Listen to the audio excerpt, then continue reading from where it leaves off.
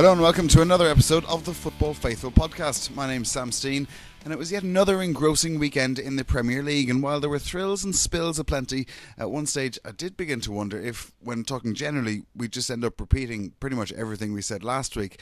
Now that the smoke has cleared a little though, there's lots to discuss. Joining me to make sense of it all are Colin Boohig. Hi Col. How you doing? Anthony Kelly's there as well. Hi Ant. What's going on? Is we okay? Good now. And Dec Colm back again. How are you, Dec? How's it going? Good now. Right, let's start as we always do with moment of the week. And Colm, I'll go to you first. I'm going to go for the Irish connection at Sheffield United.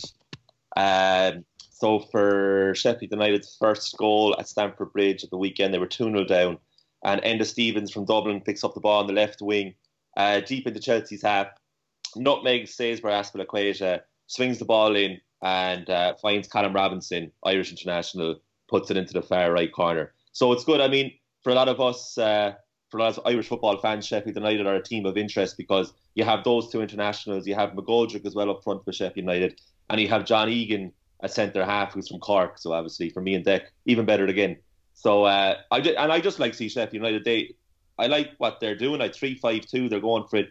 Chris Wilder, plays seriously expansive football, and also I don't know if you heard Danny Mills just before the season started. But he was on Sky Sports News and he was asked how he thought Sheffield United would fare in the Premier League after being away for 12 years. And he gave kind of that lazy answer of, they'll be tough to beat. They don't play much football. They play it long. It'll be tough to go to Bramall Lane. But Sheffield United play some of the best football they did last season in Championship. And they're going out in the Premier League and in a more restricted way are also playing a lot of ball. And I was delighted they got a point at Stamford Bridge. And I really hope they stay up, not just for the Irish connection. I think they're a very good team.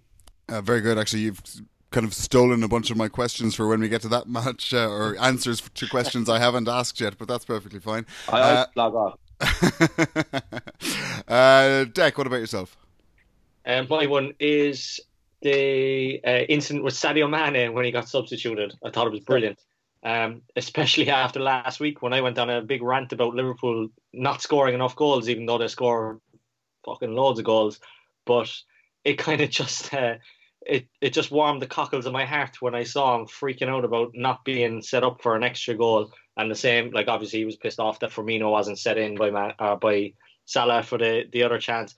And it just reminded me of what I said last week about the games that Liverpool are winning 3-0 that could be 5 or 6-0 and so on. And it was nice to see the players actually think that as well. Another one of my questions already answered. And what about you? It was a tight, close call for me this week. I really enjoyed Chris Wilder giving your man Robinson some nuggies at the end of the Chelsea Sheffield United game. He just goes over and gets him in a headlock and starts giving him some good old fashioned nuggies. I haven't seen them for a while. Scraping his knuckles on his head.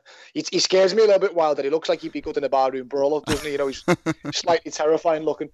But no, I think moment of I don't know if anybody listened to it, but there was a video doing the rounds on Twitter after the North London derby, and a guy rang in and is an Arsenal fan and started moaning about the media agenda against Arsenal, and then Julie went on to tell Robbie Savage that he thinks Arsenal are going to comfortably win the league this season, and that player for player they've got a better team than Manchester City and Arsenal combined. And Robbie Savage was just howling down the microphone at him, just basically. At one point, he said that David Luiz was better than Virgil van Dijk, and I was just sat there grinning to myself. I thought it was absolutely comedy gold. If it was a wind-up, it's genius. If not, it's slightly terrifying. But yeah, it was just fantastic. Just go and listen to it. It's brilliant. Yeah, what are they thinking giving football fans microphones? Madness. Right then, let's start with the North London derby. And lads, I have to say, I've been saying this for a while now. I absolutely love this fixture. It just seems to be always brilliant and full of drama. And it was again this weekend. 2-2 it finished with Arsenal coming back after Ericsson scored and a spot kick from Kane had Spurs in front. And I guess we'll start with the first goal call. We can take it from there. And we spoke about him last week. David Luiz, I guess at fault again, you'd have to say, in a keeping error too. Yeah, I kind of laid the blame more for Socrates for Spurs' first goal, because Xhaka, although Granit Xhaka had the most typical game ever for him yesterday, but it was Xhaka taking control of that ball in the air, and Socrates kind of came into his area to try and clear it. Now, there's no problem with that, but you have to get the man and the ball in that situation, and he didn't. And that actually ended up affecting Arsenal much more down the line. But yeah, David Luiz also additionally equally typical, didn't track the run of Eriksen running through. But yeah, like with Leno really redeemed himself later in the half because he made a great save from Son. That would have put Spurs 2 up. And he made another save in the first half from an Eriksen free kick, which was relatively comfortable, but still a decent save. The Eriksen one, I kind of understand with Leno sort of why that happened, because I think he anticipated a near post finish from Lamela. So he shifted his weight onto his left. Then Lamela put it a cross goal. But I think like he should have predicted that Lamela would go cross, you know. And he did in the end, but it was too late and he didn't get enough on it. And he just played, he couldn't have made it easier for Eriksen. But it was very typical of Arsenal. And I was seeing that, you know, I was watching this match, wasn't surprised at all that Spurs went ahead, wasn't surprised that they doubled the lead, but then ultimately was the furthest thing from surprise that the game finished 2-2. It is, as you say, just a mad game. Yeah, I was going to come back to you that in a little bit, but I might as well stay with you now. Is this just another example of Spurs coming apart at the seams? Yeah, and it's, you know me about Spurs, I have this repeated opinion of them that it's all about to fall apart, it's very fragile. But I don't know if anyone else heard Mauricio Pochettino after the match. I was just watching back Match of the Day 2 there, and he admitted in his post-match interview that this period just gone since the Champions League final up until the start of this season, and even into the first 2 games of the season, has been the worst period of his 5 years at Spurs. And he hasn't delved into further detail there, but we can assume it's pretty much down to the transfer policy and his disagreements with Daniel Levy. I mean, just dropping that kind of hand grenade in there is a bit much, isn't it?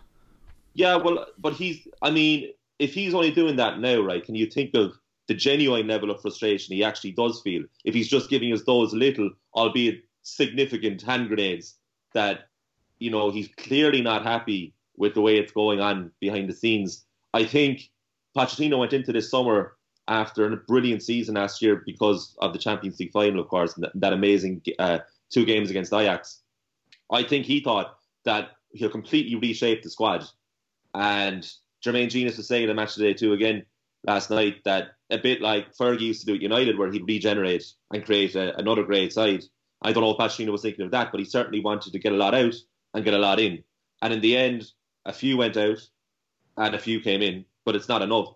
The ones that came in, I don't know if they're really going to make that much of a difference down the line, although they're good players like Lo Celso. We haven't even seen Ryan Sessegnon yet, so that's something at least something new that they have to look forward to there. But I don't really know where it goes for them for the rest of the season. And I just think Pochettino's cutting an increasingly frustrated figure. Now, he did say in that same interview after the match that he's now back to being happy. But, you know, if you're starting off the post-match interview by saying, this has been the unhappiest period of my time at Spurs, and then finish the sentence by saying, oh, but I'm happy now, you're not entirely convinced that he's happy now, you know. I think the happy now is for his employers, and the frustration is for him. And so, I could be looking a bit too much into this. Spurs are obviously still a brilliant team, and for me, they looked a bit better on paper than Arsenal did yesterday, but I'm not surprised by how it ended, and Arsenal probably should have won the match in the end. What about Arsenal then? And because, I mean, is this just going to be the story of their season then? Just absolute clown show at the back and amazing up top? That's kind of what we've been saying, and it really seems to become, turning out that way.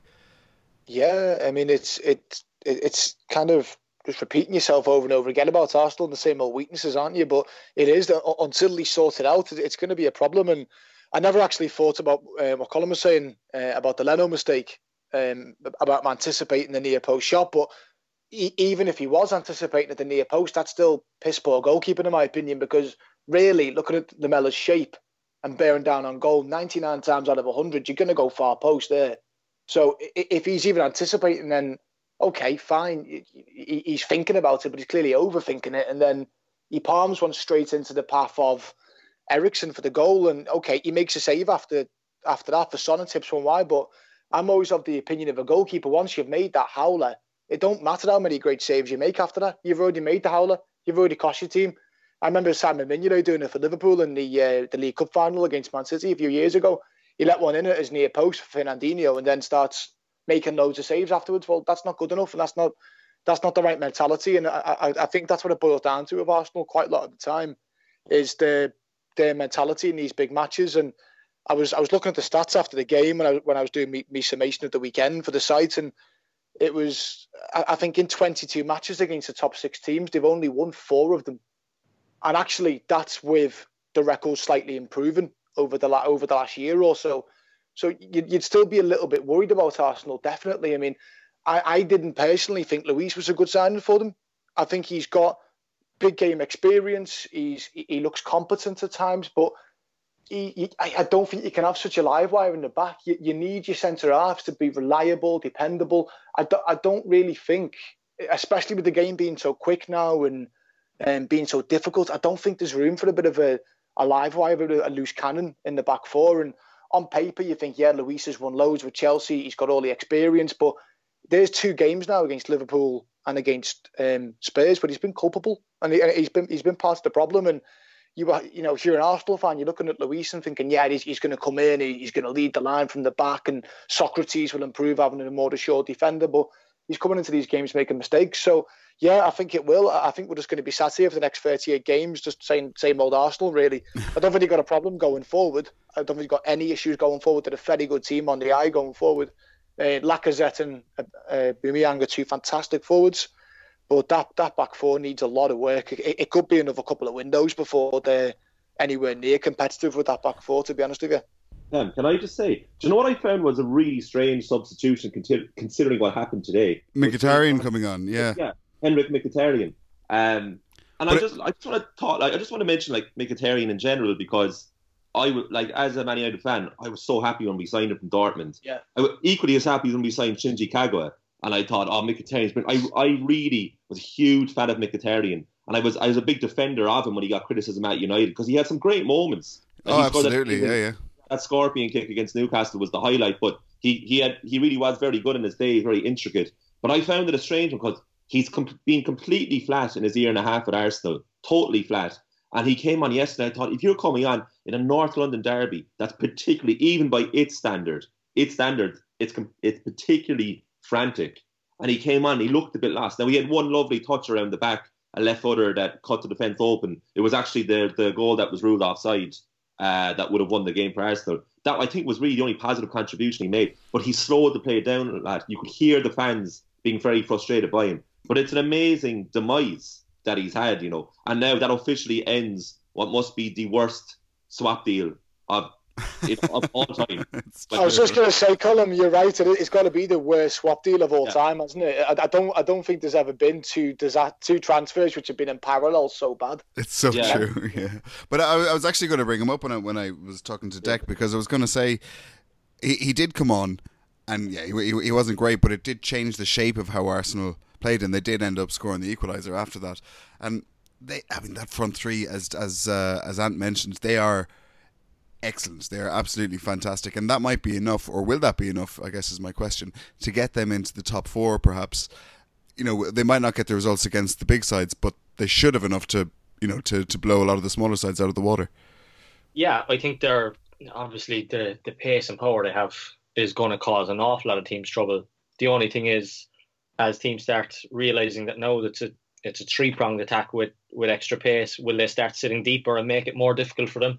And that's where they'll probably miss someone like Mkhitaryan. No, granted, he hasn't been spectacular or anything, but not Mkhitaryan, but someone like him. Yeah, so you're looking at Sevilla, so you're looking at whether Ozil ever plays again or whatever. But the front three they have are frightening. And I said this prior to the game against Liverpool last week, that there was always a worry that they were going to tear us apart. Even so, against the lower teams, they're always going to win games. Like as the lads mentioned, though, the backline is what's going to cause them the trouble. They're just going to have to have 3-2, 4-3 games all season. And as a neutral, we don't really have a problem with that, because that's kind of what you enjoy watching. The boring Arsenal of the past is long gone now. So we probably all have. I know I do anyway. I have a bit of a soft spot for watching Arsenal, because they're always entertaining. Whether you care about how they play or whether they win or lose, they're always going to entertain you in games. And with the players they have now, they're like a Harlem Globetrotters team now. it's just about entertaining and attacking. And the lads mentioned David Luiz, like he gives a platform for attack. He also gives other teams a platform to attack against them. But that type of style seems to be what they're going for at the moment. One thing I do want to mention though is the change bringing Mkhitaryan on yesterday. While it was a bit strange, especially when Davinson Sanchez was having such a horrendous game, I wonder, was it just to try and create a bit more of an overlap for Kolasinac down the left to create more chances there? But I don't think they used it enough after he came on, that because Sanchez was having an absolute stinker. So I was surprised that they didn't just keep playing balls. It was almost like watching a Sunday League game at times, the way both teams just wanted to go back and forward, just keep attacking, and without realising where the danger areas were. Because Arsenal didn't target him enough, and I thought if they did, they would have won the game, because Spurs just wanted to throw it away, I think. By the way, was that a dive by Harry Kane? Yeah. No, we invited the pressure. You invited the pressure. But that's what I mean. Oh, look, I'll save it for later. Oh, right. Right. A window towards the end of the show there. Let's go on to Liverpool then.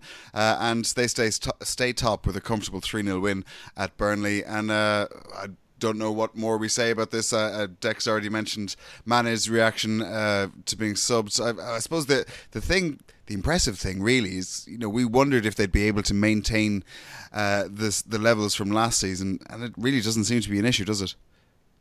No, it doesn't. At the moment, touch wood, it's absolutely phenomenal. There are very, very few complaints. I'd say it was arguably our most complete performance of the season so far against Burnley in terms of the balance between defence and attack. There's a lot of pundits saying that they thought Burnley would cause Liverpool a lot of pain, a lot of problems. I suppose they were getting out the first 3 games. We afforded, especially Southampton and Norwich, a lot of chances, more so than we did last season in many of our games. But I thought Fabinho, Matip and Van Dijk was superb as a unit, as a collective. They were just absolutely brilliant. I think Burnley were trying to do what they normally do. Barnes was given it, he was given a beans in terms of trying to rumble them and unsettle them. I think there was one point when he was just sat on Matip on the floor and trying to get a reaction out of him, but Matip didn't sort of rise to it. It was brilliant, and they just looked very composed at the back, barring a couple of hairy moments. I thought it was relatively comfortable, and when you go to Turf Moor, you expect a bit of a kick in, a bit of a tough one, but we looked relatively comfortable at the back, which I was very impressed with. As I say, you sort of start repeating yourself a little bit about Liverpool, but it's just so good to see how refined they've become under Klopp over the last 12 months. And I think the player that personifies that is Firmino at the moment. I know he's got a lot of praise in the weekend, but it's probably, I shouldn't really say it because he might get bloody injured in the international break, but he's probably in the best form he's ever been in for Liverpool. He's the thread that binds that front three together, in my opinion. He's so intelligent, so comfortable on the ball, or he's almost languid at times the way he plays it off. But I think the most sort of complimentary thing for Firmino is every time he's on it, Mane and Salah are running instinctively into the channels. You just know, given the opportunity, Firmino will play them in. And obviously his ball into Mane was absolutely superb for the first goal, and he was just a real live wire. You could see Burnley just didn't know what to do with him. Because obviously they've got the runners running off him, but obviously he's in the middle getting all the space. And I think one way to try and shut Liverpool down is to maybe try and man mark Firmino, but then you're creating space, for the other players to wreak havoc in. So it's so good at the moment having those 3 players just creating constant overloads, and to see us playing with such confidence. I agree with Dec about the Mane situation as well. I was actually I've never seen Mane react like that. He's quite shy, quite softly spoken as a footballer, which when you consider he's a superstar for his country as well as for Liverpool is probably quite complimentary to him. So to see him react like that in public was shocking. But then you think about it and you think, good. You want your players to give a damn. You want your players to care as much as you care about the team. That's great that Klopp's got them like that, got them competitive and fired up. You don't want it to be too bad. You don't want them to fall out. But well, that's it. Is it good? I mean, is it good to have them that competitive, or would you be worried about them, acting that way in public? Fine if it's on the training ground or whatever, but to let it spill out. Don't want to see it too much in public. If it can be sort of contained. But then if it's just used as a dynamo to G each other up, I mean, Mane and Salah shared the Golden Boot Award last season, so it's clearly working. They're clearly bouncing off each other, and I think what had happened with Salah is he'd seen Firmino and Mane get on the act, scoring a goal. He wanted his goal. I think that was all that it was, and I think he definitely should have played Mane in, and definitely should have played Firmino in, but he just wanted his chance. But I don't want to read too much into it, if I'm being totally honest with you. I don't know if anybody saw Milner's tweet as well. Yeah, the game, it was superb. That's good because it shows that the players and Milner's tweet, as well as Bobby Firmino's reaction when they were coming in, all making light of the situation. And I think Oxlade-Chamberlain and Mane actually commented on Milner's tweet as well, all kind of laughing it off. So I don't think it's as big a deal as people will think it is. You know? Definitely not. Definitely not. And as I say, I don't think Klopp would like to see it in public too much, because obviously you don't want the manager being undermined to an extent. But then, as I say, if it's getting the kind of results that we're seeing, then crack on, fantastic, stay competitive, stay fired up, stay angry, brilliant. That's what you want to see, isn't it? Right, that's Liverpool then, who stayed top. Well, let's talk about United then. And Colm, actually, I could probably just copy and paste it. I know we've said this a bunch of times, but just copy and paste the chat from last week. In fact, talking about this week, I can pretty much ask you the exact same question I asked you last week, which was, any positives? Daniel James's goal was nice. Daniel James is really good, yeah. Very nice guy. Is that what I said last week? Something like that, yeah. It's great finish. It got bizarrely got nominated for Goal of the Month, a Match of the Day, and they left out Ashley Barnes' goal for Burnley last week. Oh, yeah. I thought it was a good goal, but Southampton completely stood off him. Anyway, yeah, that was great. Good opening.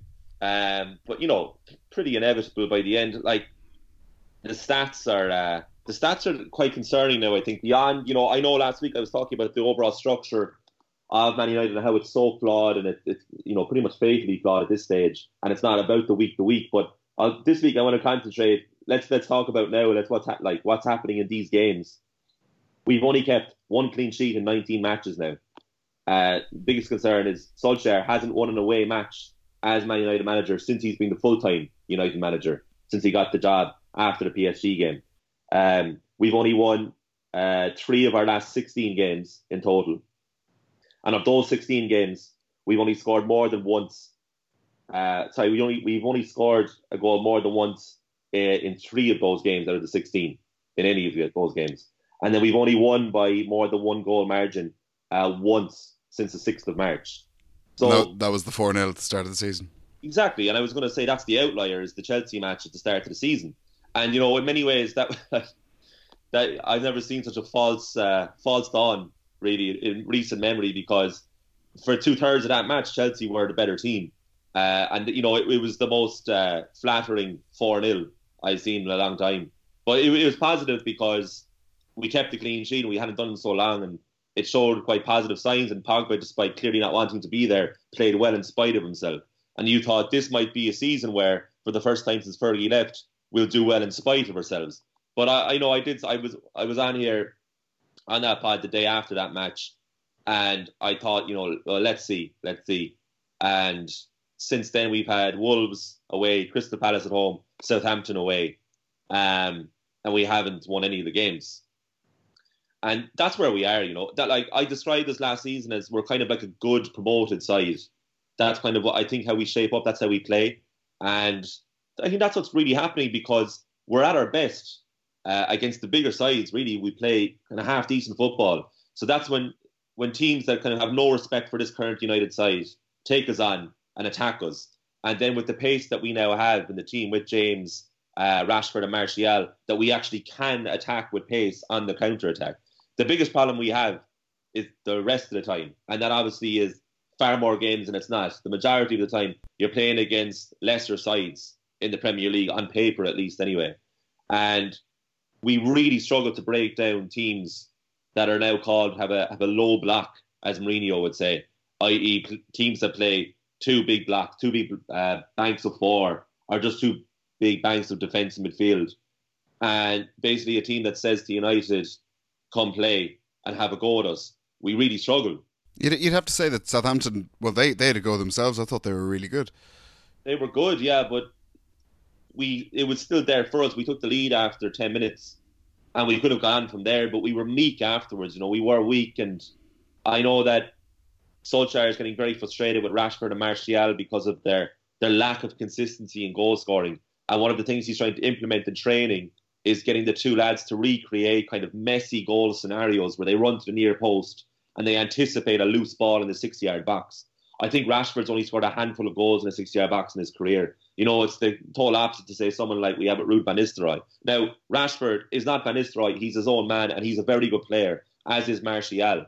And that's absolutely fine if you have another person up there who's going to get you goals on a consistent basis. And as maligned as he was, and I agreed with a lot of it, Lukaku often was that guy against the lesser teams. Now we don't have that foil. So we're relying completely on this counter-attacking side, basically that's set up to be now, this counter-attacking side, to break down the vast majority of sides who are going to sit a bit deeper against us. And it all points to kind of a mid-table finish. That's the way I'm seeing it at the moment.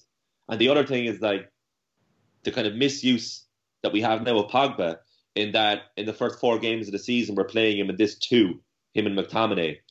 We don't have a number 10. Our number 10 so far this season appears to be Jesse Lingard. Now I know he was dropped against Southampton, but up to that, Lingard's our number 10. Lingard is a number 10 who hasn't scored or assisted a goal since January. He's a guy who runs around a lot and he has a lot of energy.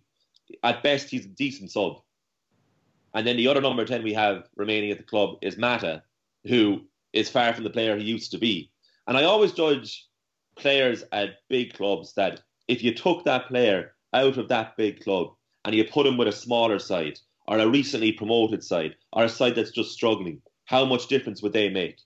And you run through the list of names in the current Man United squad and you can't see a lot of game changers in there.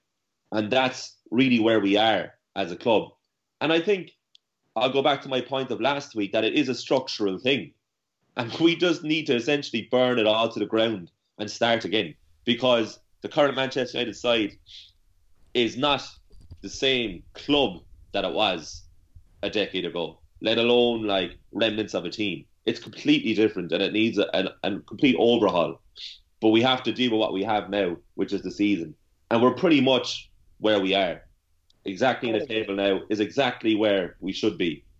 Like that's where we are. Like that's the future for us. We're going to have times where we're going to play well and we're going to convert the chances, the odd chances that we create into goals. We'll probably get another really good result like we did against Chelsea in the first day of the season. But we're going to have a lot more games like Wolves away, like Southampton away, and we're going to have the odd Crystal Palace at home as well. Like these first 4 games are an absolutely brilliant example of where Man United are as a club now. But you know what I've seen of Man U with the games I've watched? I saw them live a few times last season at the stadium, and from what I've seen of them since Solskjaer's taken over, and at times even in the 4 games this season, the build-up play, you've got fast players like you mentioned, Wan-Bissaka and James, and there's no doubt that they've got pace on the break and that they are rapid in their sort of physical abilities and attributes. But the way you play, the build-up play is slow. Like I was watching West Ham and Leicester at the weekend, and there's a rawness to both teams, but the way they attack is quick. It's all snappy interchange of play, and you blink and you've transitioned almost 2/3 of the pitch, and you've created a 4-on-3 really rapidly, really snappy play, and the players all seem to be linked into what's going on. I looked at Man U against Southampton, and as you rightly say, it was just Southampton put 10 men behind the ball, and rightly so. I mean, they only had 10 men at one point. In the match, but it was kind of like, okay, well, your build-up play is so slow, we can contain it quite easily. Yeah, and I think that is a massive issue that needs to be addressed. And unfortunately, with Solskjaer, you look at him and think, has he got the pedigree as a coach to change that? I mean, that might sound very, very disrespectful towards Solskjaer, but I think that's been an issue for Man U for some time. Very slow in the build-up, very, very slow. It's one pass. Yeah.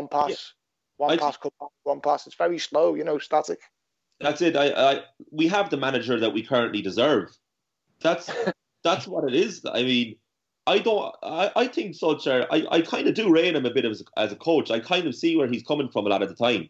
It's just the fact that he happens to be manager of, still probably the most famous club in the world.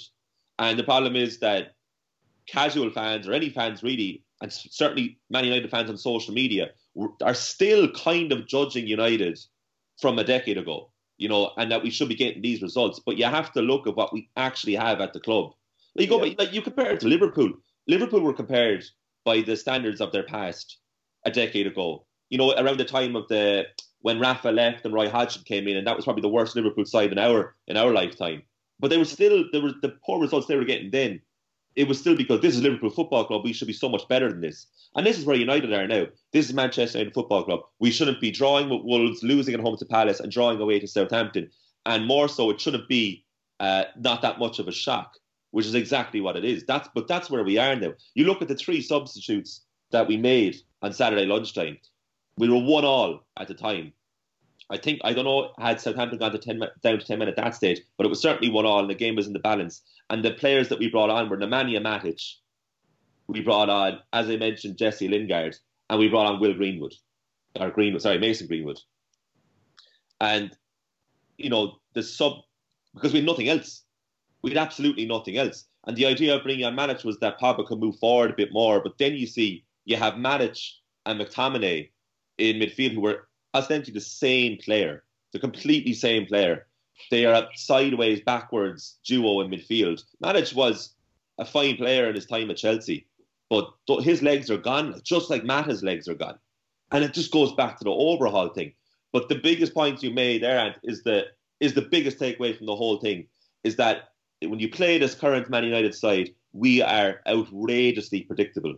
Like, it is completely obvious what we're going to do every time. Yeah. And that's been the case really since Van Gaal.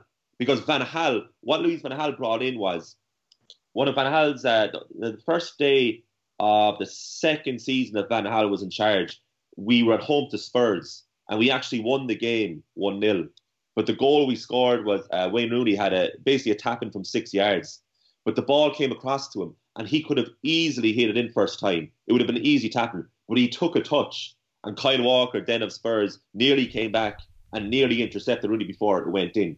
And long after Van Gaal left, Rooney said he used that as an example to say that Van Gaal wanted us to take an extra touch on the ball every time we got it to settle ourselves. And he drilled that into the players, so much so that we became this ridiculously static, predictable side. And we've actually never really got out of that cycle because we went from Van Gaal to Mourinho, who is ostensibly another type of Van Gaal. Yeah, he is, yeah. Very similar. Very similar. A free-flowing, attacking brand of football, really, since, do you even call it David Moyes era? Not really. He's also a defensive coach. So we had 3 defensive coaches in a row, and now we have Solskjaer, who's trying his best to turn it around. But we're talking about a rookie manager, and that's what we're getting. Then the results are showing. So that's where we are. Great, another joyous segment there from Colm Boohig. Great though. Daniel James is great. I feel sorry for him. I mean, he's come in, he's got a big move to Man United. He's scored 2 worldies and another goal in 4 starts, and he's nothing to show for it. It's lousy. Anyway, might get a big move at the end of the season. That's true. Get his big move to Leicester. Exactly. Yeah. Well, more on Leicester in a little bit. Shall we have a go at the quiz, lads? Yeah. Right then, usual drill. I'm going to say a whole load of teams that a player's played for, and you tell us the player by the teams that he's played for. Just say your name, and I'll go to you. So, player number 1 began his career. Oh God, why did I start with this one? At a club called Alajuelense. That Welsh? Could be, but no, I don't think so. Went from Alajuelense to Ghent. Colm. Amir Zaki. Not Amir Zaki, no. And? Christian Benteke. Not Benteke, no. Then went from Ghent to Twente. Nobody. Went from there to Fulham. Colm. Collins John. No. I was sure you thought you had it there. No, not Collins John. In the middle of his time at Fulham went Colm. Brian Ruiz. It is Brian Ruiz, very good. Went to PSV on loan, went to Sporting, and he's now at Santos. So there you go. Right, this next player began his career at Rouen in France. Colm. Sylvain Wiltord. No. Went from there to Mouscron. I guess also in France. Belgium, I think, though. Went from there to Hoffenheim. Colm. Colm. No, Colm. Colm. Demba Ba. It is Demba Ba. Very good. West Ham, Newcastle, Chelsea, Besiktas, Shanghai Shenhua, back to Besiktas, a club called Göztepe, back to Shanghai Shenhua, and he's in Istanbul now. So there you go. One more then before we move on, and this player began his career at Bordeaux. Colm. Sylvain Wiltord. No. And Eric Cantona. No. Dec. Sylvain Marval. No. Went from there to Lorient on loan before making a permanent move to Manchester United. Ant. Is it Quinton Fortune? No. Colm. Gabriel Oberton. It is Gabriel Oberton. Very good. Peanut Head himself went on to Newcastle. £3 million of beauty. Yeah, went to Newcastle, Anzi, Wigan, Levski Sofia, and he's at a club called Erzurumspor now, which I think is in Turkey as well. So there you go. Right, is that 3? Colm? Yeah. All right, well, you've it wrapped up already. Let's go on, and I want to chat a bit about Leicester this time, guys, because they're up to 3rd. They're unbeaten in 4. It's another brace for Vardy. And when I wrote this question, I was kind of going, I kind of said it in jest, but the more I think about it, maybe it's a genuine question. Dec, I'm going to go to you with this one. Are they the best of the rest? And not just in the way we'd kind of been saying, like they might finish 6th. Are they like 3rd? Yeah, I was thinking that myself today. I really think they are. They seem to be the most potent attacking wise, and probably close to the most solid defensively from the rest of the teams there. Obviously, they're 3rd at the moment, I think Rodgers seems to be doing a really good job there. Obviously, they have Vardy, who's always going to be a threat. Maddison, I think, is brilliant. He's one who actually could get a big move at the end of the season. But I really like Leicester. I think they're really good to watch. They have a bit of what they had the year they won the league, where they have that back to front very quickly type of game, as well as being a lot better in possession as well. And so those two things together, I think you can only expect big things from them. Big things being probably 3rd place, being the biggest at the moment. I was just looking since Brendan Rodgers has come in, Jamie Vardy has scored 13 goals in 16 league games. So he's Leeds United, there was a rift with Klopp as well, but it was pretty obvious there was that footage of him when he called him something right one of the last games that Puel was in charge of Leicester. After the match, it was quite visible on camera that Vardy was slagging him off on the pitch after the match.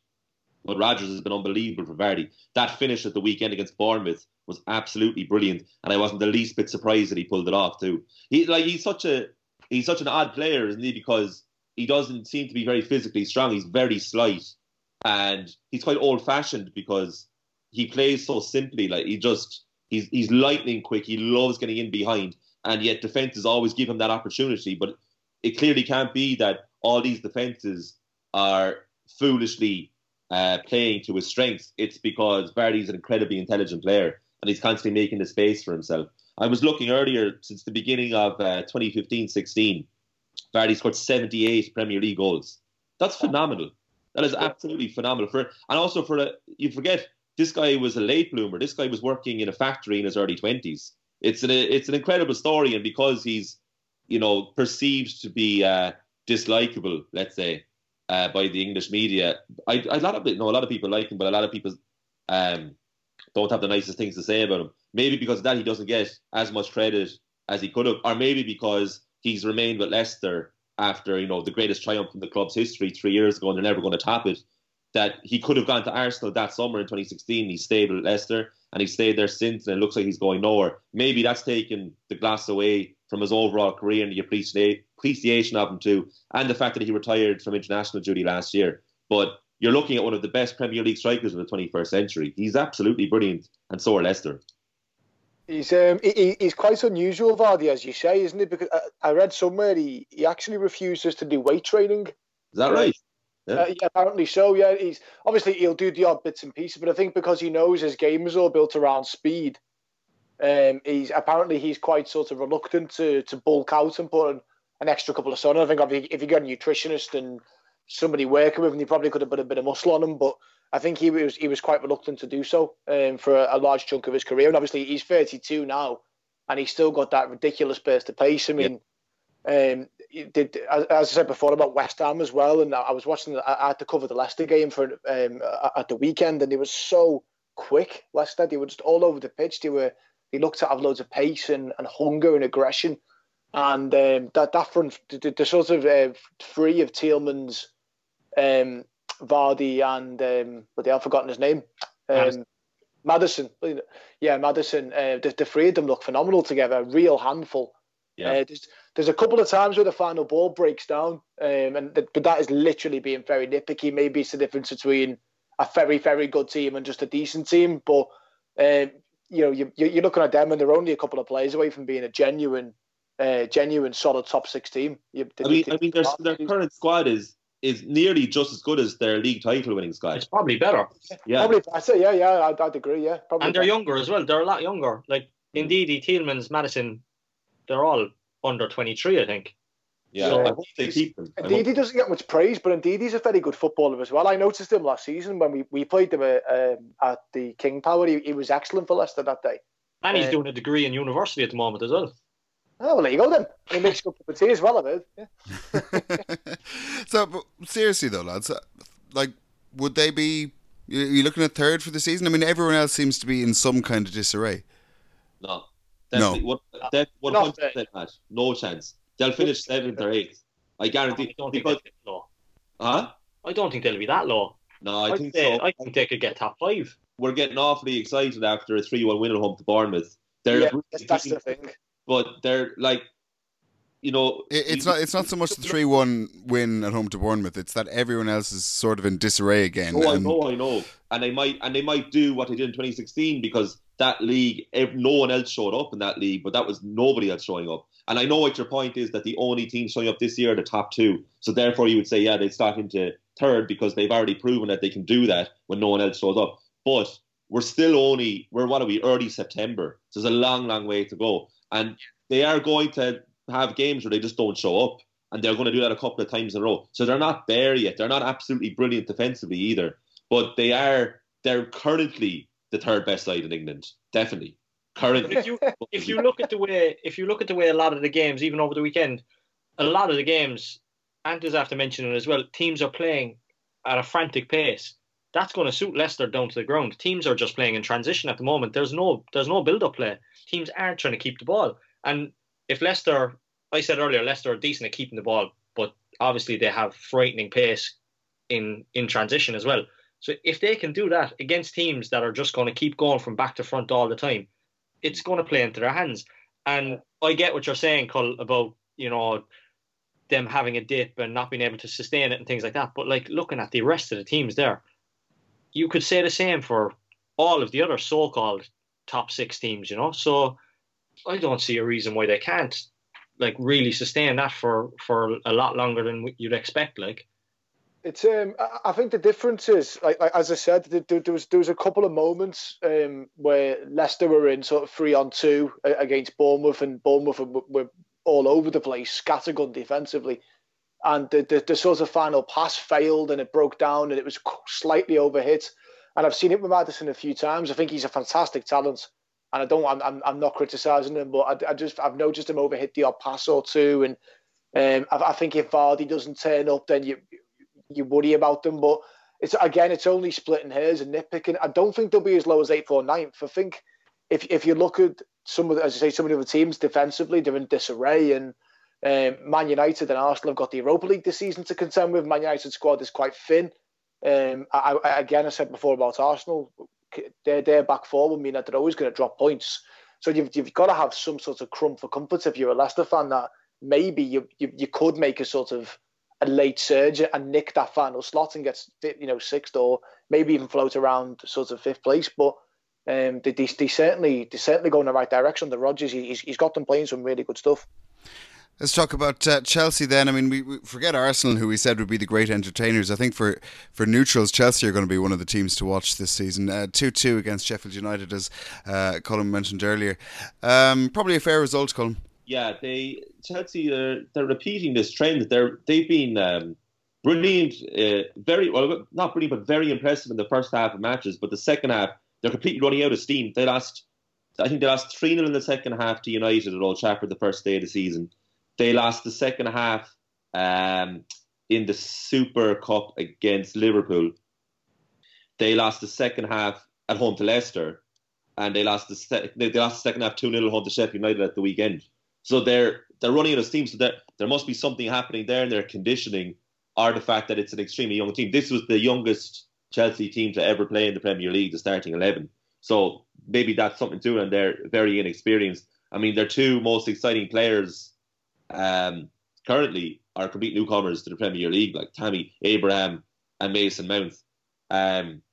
So I suppose, again, it's kind of like a bit like United, is how they're playing is exactly where Chelsea currently are as a club, and they are 100% in transition. But they've been good. I mean, I think Dec mentioned here 2 weeks ago that he loves watching Chelsea, and I do too. Like, I don't think you can help but, because they're a bit like David O'Leary's Leeds side of the turn of the century. You know, they have a lot of young, exciting players, and they don't really seem to know how to defend properly. But they're more good than bad, and they have a lot of young, exciting talent. But at the same time, right, their last two games have been against two promoted sides, and they just snuck a 3-2 win over Norwich, and they've drawn 2-2 at home to Sheffield United. So that's the other side of it. Now, they do have Antonio Rudiger to come back in the defence, which you imagine he's the most experienced and objectively the best defender that they have at the club currently. Kante was out as well, wasn't he? So Kante was out, yeah. So that'll make a big difference. But you'd worry a bit about Kurt Zouma. You know, he was very high profile a couple of years ago, and he went on loan to Everton last year, and that was seen as a great signing by Everton. But he started the season very slowly. Scored an own goal at the weekend, which was the equalising goal for Sheffield United. Then you have Cesc Azpilicueta, who's really slowed down this season. I don't know if it's to do with, he's been at the club a long time. Eden Hazard left, David Luiz left, another manager left in his time, and maybe he's just a bit fatigued from the whole thing. But he started the season very slow, and that's not just because he got nutmegged by Enda Stevens, but he hasn't been particularly great so far this season. So it's a funny one with Chelsea, because you have Tammy Abraham, who scored 4 goals in 2 games, but they're 4 goals that he was scoring last season. You know, it was against Norwich and Sheffield United. So you have to see how he's going to do it against the rest of the league. But they've been very entertaining so far, Chelsea, in all the games they've played. We've watched them in, but you do worry about them long term. I mean, Frank Lampard is setting them up in such a way that they're ridiculously gung-ho, and they seem to be, especially in the kind of the start of the second half of matches, and more savvy managers and Premier League teams are kind of picking them apart as a result. I mean, there was a point in that game on Saturday against Sheffield United that Chris Wilder and Sheffield United as a team realised this lot aren't that good. You know, they're Chelsea Football Club by name, but this is not the great side that they had in the last decade. You know, you can get at these lads. And they ended up winning the second half 2-0 and came away with a well-deserved point, and could have been more in the end. So Chelsea, you can't have a go. Look, all of us, and every football fan and pundit has a go at a team. The most common criticism you have of a big team is if they play within themselves. And that's why we're constantly criticising Man United, because they're not exciting, they're extremely predictable, and they're playing within themselves. But Chelsea are so expressive that it's to their detriment. But, you know, you think that they're only 4 games in, 5 games overall in Lampard's tenure so far. They'll learn from that. They'll get better as the season goes on. But you would worry about them defensively if you're a fan. But offensively, they'll probably end up being one of the top scorers in the league come the end of the season. There's no hope of them being genuine title challengers anyway. So in many ways, it's a free hit for Lampard. It'll be very interesting to see how they get on, though. Yeah, it'll be fun to watch as well. I think most of the teams, apart from United, it'll be fun to watch this season. Dec, we haven't had much of a chance to talk about Sheffield United much this season. Can you explain a bit about, Colin mentioned earlier the way they play. Can you explain how they play and what these overlapping centre halves are that people talk about so much? Well, they play with a good bit of freedom, but at the same time, they seem to be well drilled in that freedom, I suppose. You know, like they understand when to go, when not to go, how to cover each other, apart from when one centre back decides to go for the ball that the same centre back is going for, and they can see the goal. But they understand how to attack as a team and how to defend as a team. And I think I think there's a bit much being made of this overlapping centre halves, because it's just a little bit of movement and a little bit of, like, they try and make the pitch big when they're in possession, so they're going to step on higher. Their centre backs are going to push on. They've three of them, so it's easier for two centre halves to split. One is still in there. You've your two wing backs are going to push on. Your two strikers are occupying their centre halves. So when they're in possession, they're creating more options for themselves. What I thought was interesting about it though against Chelsea was, I think they changed their formation halfway through the second half, because I think they made a change and went to a 4 at the back at one stage, and due to the naivety of Chelsea, I suppose, and not managing the game. So that's probably something that's more interesting to me anyway, that while they have this system and they're being lauded for it, that they're willing to change and adapt within games as well. And that's going to be a big thing for them in the Premier League, especially because they're going to come up against teams that are going to tear a back three apart. But if they're willing to adapt and change slightly, then it's going to give them a bit more solidity at times. But I suppose what I'm saying is the overlapping centre halves, it's not as if they're not overlapping every time. They're not always bombing forward gung ho, as Cole said about Chelsea. So it's more of a comfort.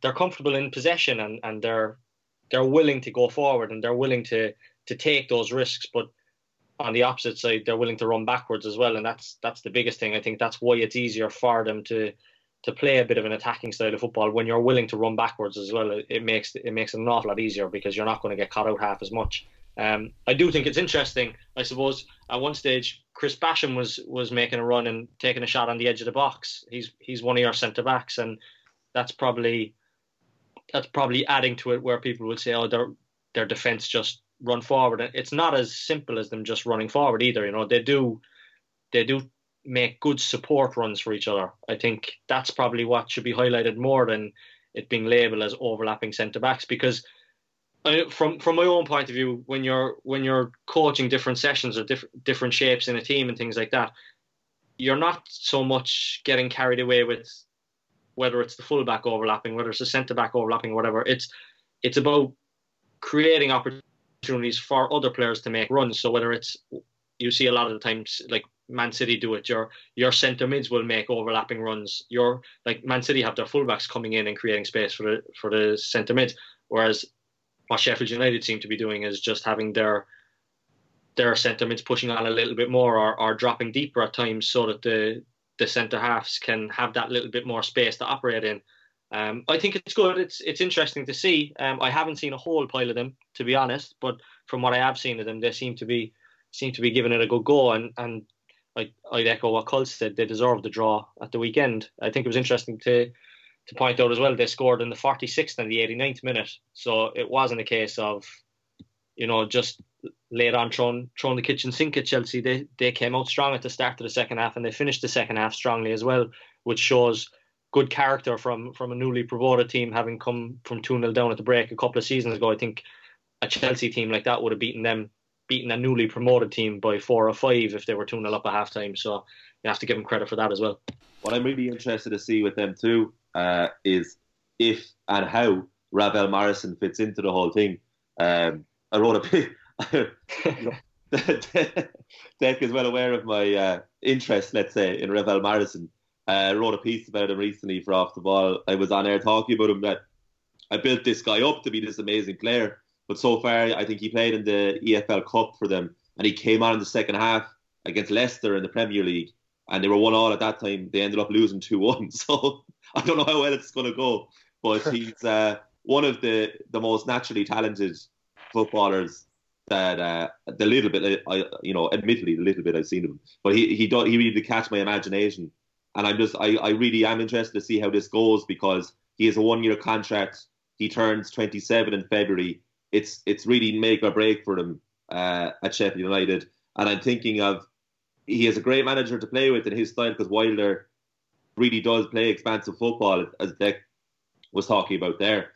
But I really can't wait to see how often he plays and how much Wilder does trust him, because he's saying all the nicest things about Morrison, about how great he is and so naturally gifted, and he's really going to add a lot to Sheffield United. But I'm really looking forward to seeing just how much he plays, and I'm always really interested now in Sheffield United starting lineup because of obviously the 4 Irish lads as well to see are they all playing and involved, but also for Revel Morrison. And so far, I think he's made 1 Premier League match day squad in the 4 matches. So it'll be really interesting to see how it works out. But I would advise people to keep an eye because if he does play and he starts from the start and the match is on TV, it's worth just watching him play because he's well worth view and he plays the game a bit differently to other players. Imagine, Cull, he's a bit of a luxury player, so they're probably going to have to find their feet in the Premier League first because you look at the goals they conceded as well at the weekend.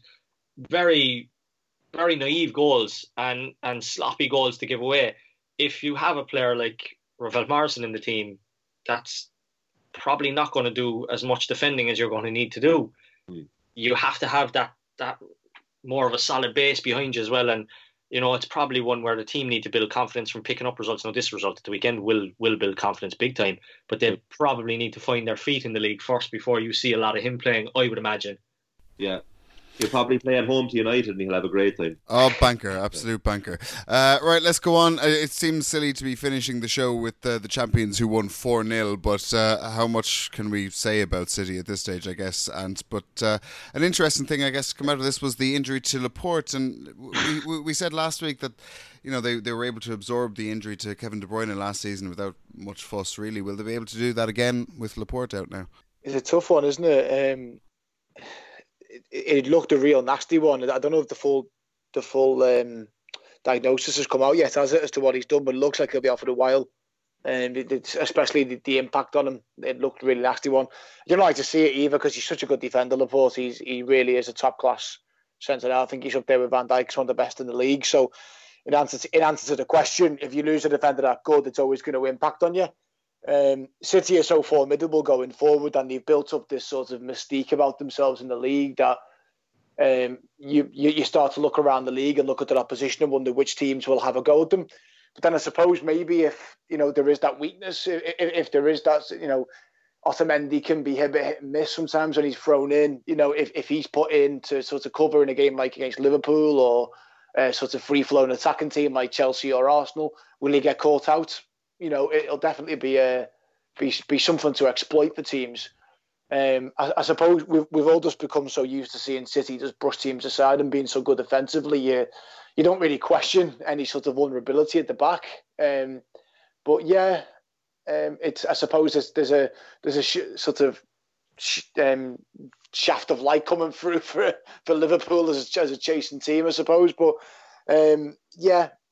It's so hard to see any sort of weakness in City. They just absolutely pummeled Brighton 4-0. You could say Brighton were very naive as well in that match. They were very open, very expansive, and just sort of gave Man City the luxury of time and space all over the pitch. And that's only going to end up one way. But they're so good going forward that you could just see them being able to deal with and sort of manage on a game by game basis that sort of injury to Laporte. Whether they'll delve into the transfer market in January, you don't know. That's also an option for them as well. So maybe I'm just being pessimistic, but they don't look like they'll lose too much from it, to be honest with you. I do think that Aymeric Laporte's injury could be significant to City because they lost Vincent Kompany too, so they're 2 centre halves down. And John Stone's only coming back to fitness, so really they can only rely at the moment on Nicholas Otamendi, and he is by far the dodgiest out of all those 4. So yeah, he is, that's the only thing. And if I was a Liverpool fan, that would be the one thing I'd be looking at, that we don't know how long Laporte is going to be out for, but it doesn't look good by all accounts. So no, it looks like a bad one, doesn't it? You never know. I mean, it's unlikely because they're just swatting teams aside. But you never know that they could drop. They just have another draw. That's all Liverpool need. If just City have 1 or 2 draws, that's all you need. Absolutely. Yeah. So they have my only concern about City, as I say, is they've built up that sort of. I think I said it towards the end of last season, and I said it going into this season. Teams are almost beaten before they've even gone onto the pitch against them. That's the only concern. I just look at them and think I don't even see teams having a go. Was it Burnley at Turf Moor last season? They had no shots against them. Yeah. In the match, they didn't even have a shot. I think it was off target. Even I don't think they had a chance. So whether teams can actually have a go at them and have the bravery to try and take them on. As I say, Brighton tried to be a bit expansive against them. They actually played all right for 45 minutes, but a team like City are just gonna relish that kind of space. I think it's a good point to make about Company, though. I think obviously with him gone and Laporte injured, Stones not amended, it looks a bit light. Whether Fernandinho can slot in and maybe cover dropping a bit deeper, but then he's old and slow, so it's one of them. Yeah. Maybe. I don't want to get me hopes up, Colin. You get me hopes up now, mate. Stop it. No. I was going to just dampen your hopes because I was going to say, right, why that would be a good thing that Laporte is out.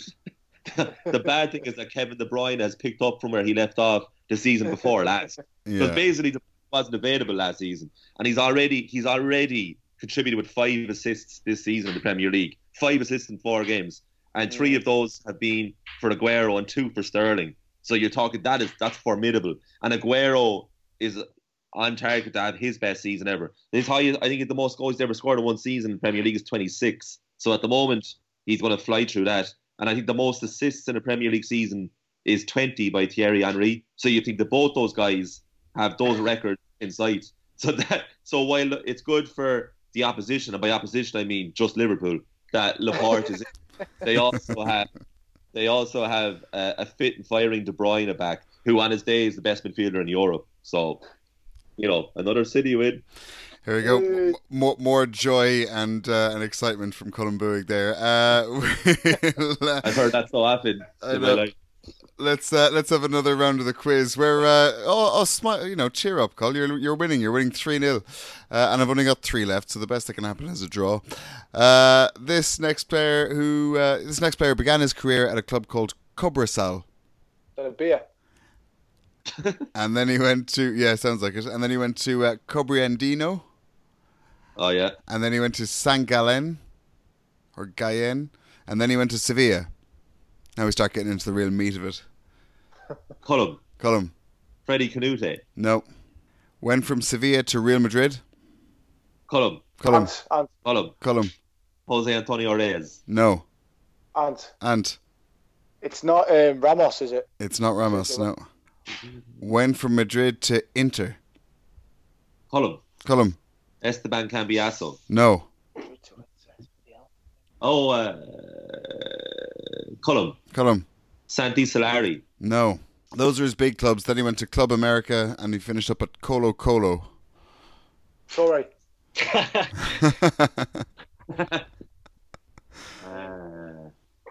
Sevilla.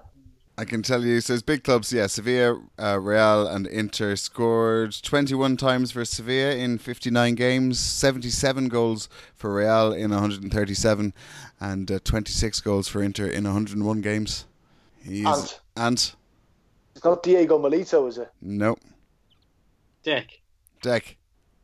Ivan Zamorano. It is Ivan Zamorano. Very good. Stealing in there with the points. Very nice. All right then, this next player, here's a good one. This next player began his career at Celta B, so that's Celta Vigo, and then he went on to the A team. Ant. Iago Aspas. It is Iago Aspas. Iago backpass. That's right, Liverpool, Sevilla, and now he's back at Celta Vigo. Doing really well, actually. Scored 75 goals in 128 games. Fair play. Right then, this is my final one. And so you've wrapped it up, Cole. This is just for shits and giggles. Began his career at Watford. This guy's had some career, to be fair. Went from Watford to Feyenoord. Went from Feyenoord, or in the middle of that, did a loan spell at Wolves and a loan spell at a club called Excelsior before doing a permanent move to Wimbledon. Colm. Effena Cuckoo. No. Went from Wimbledon to West Ham. Colm. Oh, it's close. I'll give it to you. Allcourt. No. Bollocks. I can't remember my one. Went from West Ham to Leicester. Ant. Bloody AD Akinbaye, is it? No. He went from Leicester then to Wigan. Ant. Aaron Bent. No. Went from Wigan to Sunderland. Went from Sunderland to Southampton. What some career.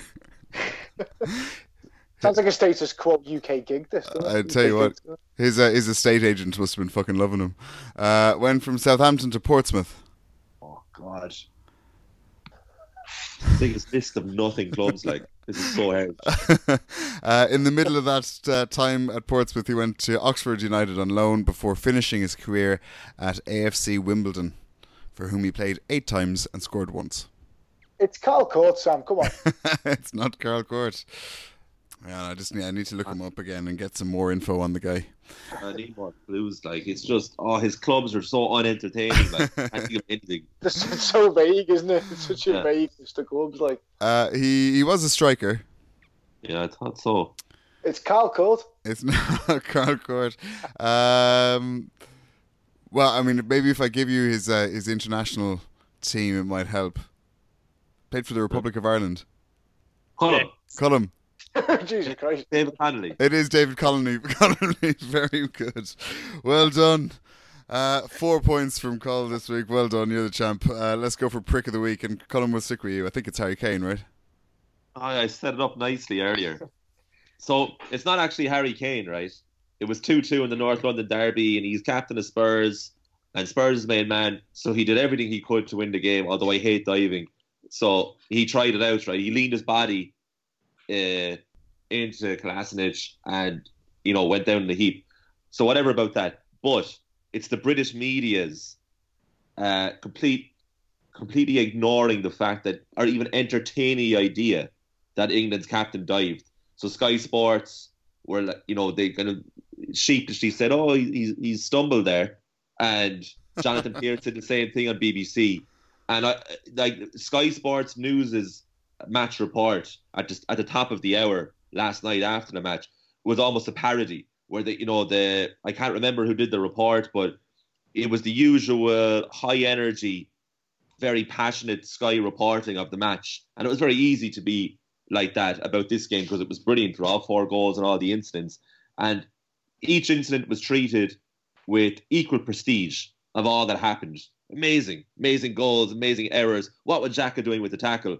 And Harry Kane fell there at the end. Yeah, but it ended 2-2 at the Emirates, and it's just the inability or unwillingness of the British media or a lot of ex-players who recently retired to criticise a player in Harry Kane's position, and it's very frustrating to watch, and it really annoyed me. So Harry Kane himself is low down on my list of this particular gripe that I have. The prick of the week is the British media's unwillingness to heavily criticise one of their own when it merits criticism, and it's very frustrating to watch. And that's a life thing. It's not just the British media.